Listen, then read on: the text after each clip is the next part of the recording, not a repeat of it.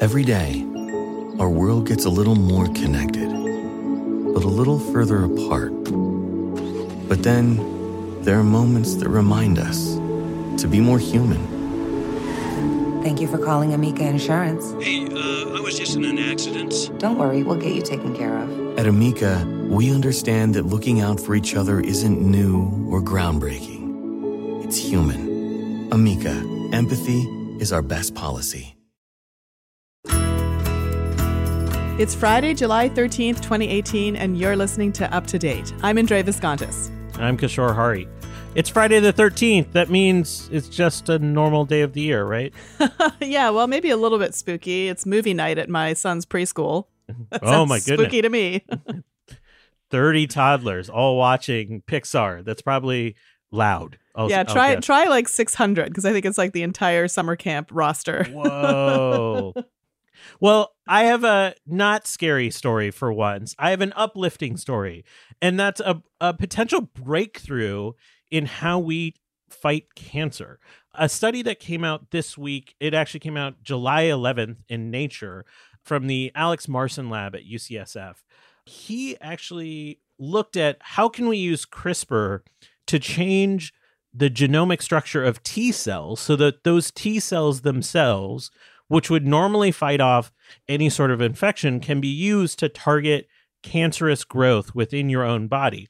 That way you get over all of the issues with immunoresponse. You have a group of cells that's already well spread out throughout your body, that's already situated for destroying cells.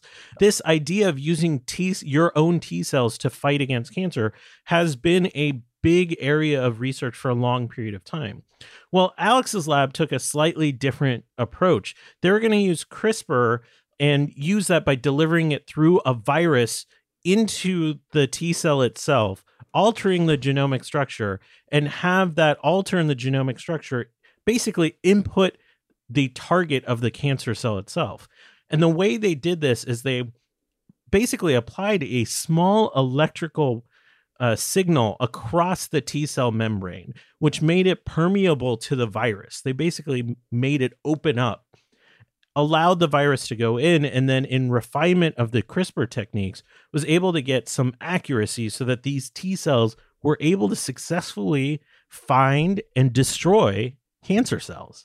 And that must be very specific to that specific cancer. I mean, that sounds like, to me, the most exciting part of it is that you're not going to be having T cells or, damage any other cells in the body, which, of course, is the big problem when it comes to other therapies that are not so specific.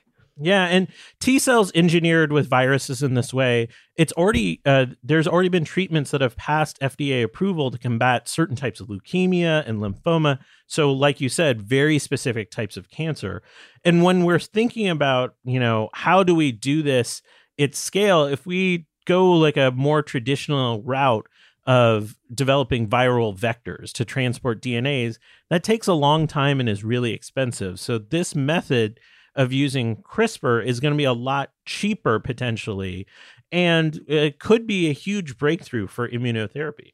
But you're still going to be, using an individual cell. So you still need to essentially create a designer application for each person.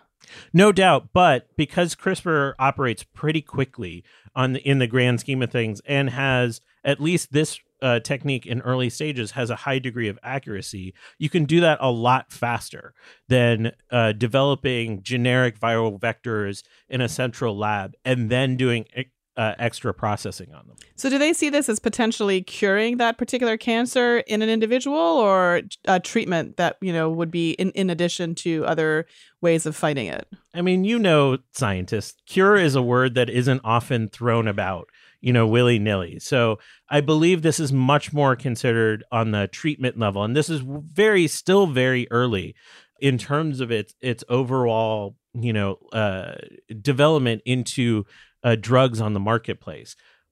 That all being said, this is the holy grail of precision medicine. That is, personalized, targeted to individual cancers. And maybe you have to be on this regimen for a little while, but it's going to have a lot less side effects potentially than a chemotherapy, radiation, or other treatments that exist now. Yeah, I just always hope whenever we talk about personalized medicine, I think about all those people who don't have health insurance in the U.S. or who are poor and can't afford care, and whether this is going to be something that is really going to be reserved for people who are well off, or because it's so personalized, or is it something that can have a widespread effect? Yeah, that's a question that we don't have the answer to. And I think it's a totally fair question to bring up in the context of any of the developments of these treatment regimen. I think the one thing that gives me a lot of hope is there's a lot of indication from Marston's lab that this process is fast. And to me, fast means cheap too. Mm-hmm. And if the development of the treatment is fast and relatively cheap, you would hope that means the actual treatment to the consumer reflects some of those economic savings as well. Yeah, I mean, hopefully the insurance companies will see the benefit and put their money where their mouth is. So speaking of decision making, what is like the one thing that you feel that you often do that really isn't in your best interest? So, for example, when you're going over one of the bridges in the Bay Area that have a toll booth, do you ever find yourself like picking the slow toll booth and then not changing lanes? Well, I like this analogy better than what instantaneously popped in my head, which is like eating the entire carton of Ben and Jerry's ice cream. But for sure, especially anytime I'm feeling like anxious or in a rush, I'm very conscious of like how quick that lane is moving.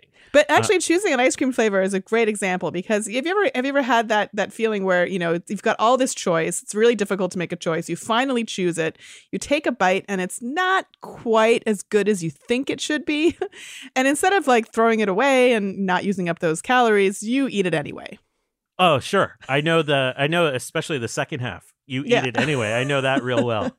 So this is part of what psychologists call the sunk cost fallacy, which is when you hesitate or refuse to get out of a bad or not so good situation because you've already put the time or money or effort into it.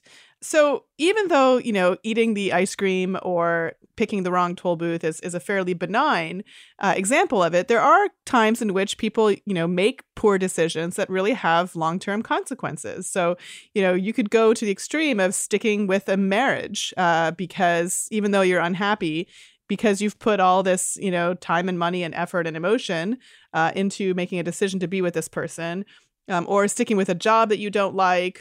I think about gamblers a lot. Like, if I just stay at this table, I'll eventually get paid back. That's right. And lost. And you've hit on exactly the important thing, is that we think that the future is going to change, right? That like if we keep doing this, eventually our luck is going to shift, right? Eventually, that toll booth lane is going to be faster. The stock is going to go back up. People don't sell when a stock is falling down, even though that's exactly when they should be selling, right? Because they don't want to have to absorb that cost. So we think we're protecting our future selves, but in reality, what we're trying to do is protect ourselves from feeling the regret of the decision, which already happened in the past. We've already made that decision, and the emotions that we're going to feel are there whether we want them to be or not. And of course, the more you've paid for it, whether it's emotional or financial or with respect to time, the harder it is to let go. So, one of my favorite neuroeconomists, Dan Ariely, has a great experiment showing just how ridiculous this is. So he had people choose between paying a penny for a Hershey's Kiss or 15 cents for a Lindt truffle. So what would you pick? Hershey's Kiss. Well, you would be in the minority. Most people would rather splurge for the truffle because it's just so much tastier than the Hershey's Kiss. And then he set up another booth where now the Hershey's Kisses were free, but the truffles were 14 cents. So rationally, they're the same difference in cost, right? But now most people pick the free kisses because why pay for something if you can get something else for free? And so this is another example of the sunk cost fallacy, that we don't want to pay the pain or feel the pain of paying for something. So that's why we accumulate lots of crappy free stuff, even though, we wouldn't necessarily pay for it. We wouldn't, and we don't actually want those things around in our house. And this theory has been around for a little while. And as you cited, it oft-cited in economics to explain why we don't save enough money for a retirement, for example. What's new Yeah. So do you think this is something that is restricted to humans? It feels like a very human thing to me, right? Yeah, you would think so, because it just requires, kind of a higher level of thought. Yeah. And also to, consider multiple outcomes. It requires us to think about our future selves. But apparently, rats and mice are just as susceptible. So this week, there was a paper published in Science from the University of Minnesota, and they actually did a couple of experiments, one with rodents and one with humans. And the rodents, their version was that they had a maze that had 4 arms. And in each of these arms, the rat could get, or the mouse could get food. They actually looked at both rats and mice. And when the animal would get into the arm, they would play a tone, an auditory tone, and that would sort of give the animal a hint as to how long they would have to wait for the food to appear. And then the animals had to decide, okay, am I going to stay in this arm and wait for the food, or am I going to go somewhere else and not have this food?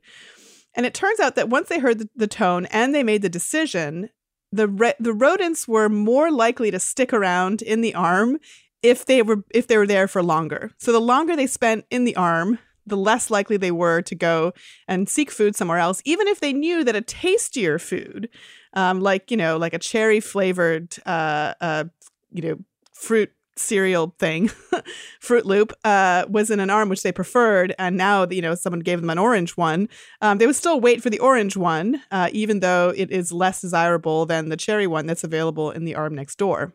How do we know that they're making this sort of like conscious, like walkthrough of different scenarios versus what I would expect in the animal kingdom, which is, well, it's going to cost me some energy to go back over there. And that just might be too much of a cost for me to walk back out. Well, because when all things are held equal, they will go and choose the other Fruit Loop, right? So if they weren't in a situation in which they had already devoted all this time and the decision was equal, they would go and get the more desirable food. So the difference here is that you've got them essentially having already put in the time, and then they're sort of reluctant to change their mind. So in the same paper, the authors had a human version, and in this case, the reward was a video that they could watch. So we've all been in this situation where we're waiting for a video to download from the internet. And of course, there were varied wait times for each download. And sure enough, the longer that the humans waited for the download, the less likely they were to give up and go and look for a different video, once again showing the sunk cost fallacy. So if you've already put in the time, you're much less likely to go and give it up in order to go after a different video. This is so weird. It still doesn't make any sense that mice would have this same processing of time. Yeah, I mean, I don't know if it's so much time as if like they already have this sense. I mean, certainly they can process time because we know that they won't wait indefinitely for something that they think is not coming. But there is this sense that they kind of make these decisions on the basis of how much effort or time they've already put in, which I think is interesting. And again, I don't think mice and rats are conscious the way humans are conscious. I don't think they're certainly sitting there thinking, oh man, if I just waited out one more minute, I can't let this go. I think that there's just maybe something that's already kind of wired into the way that we make these decisions where, the more we put into something, the less likely we are to give up. I guess the only real lesson is always choose the Hershey Kiss. Yes, apparently you are not as susceptible to the sunk cost fallacy. So that's it for Up to Date for this week. On Monday, our interview is going to be with Zach Schonbrun, who is a journalist and author who's going to be talking about how neuroscience is redefining athletic genius, one of my favorite subjects. See you then.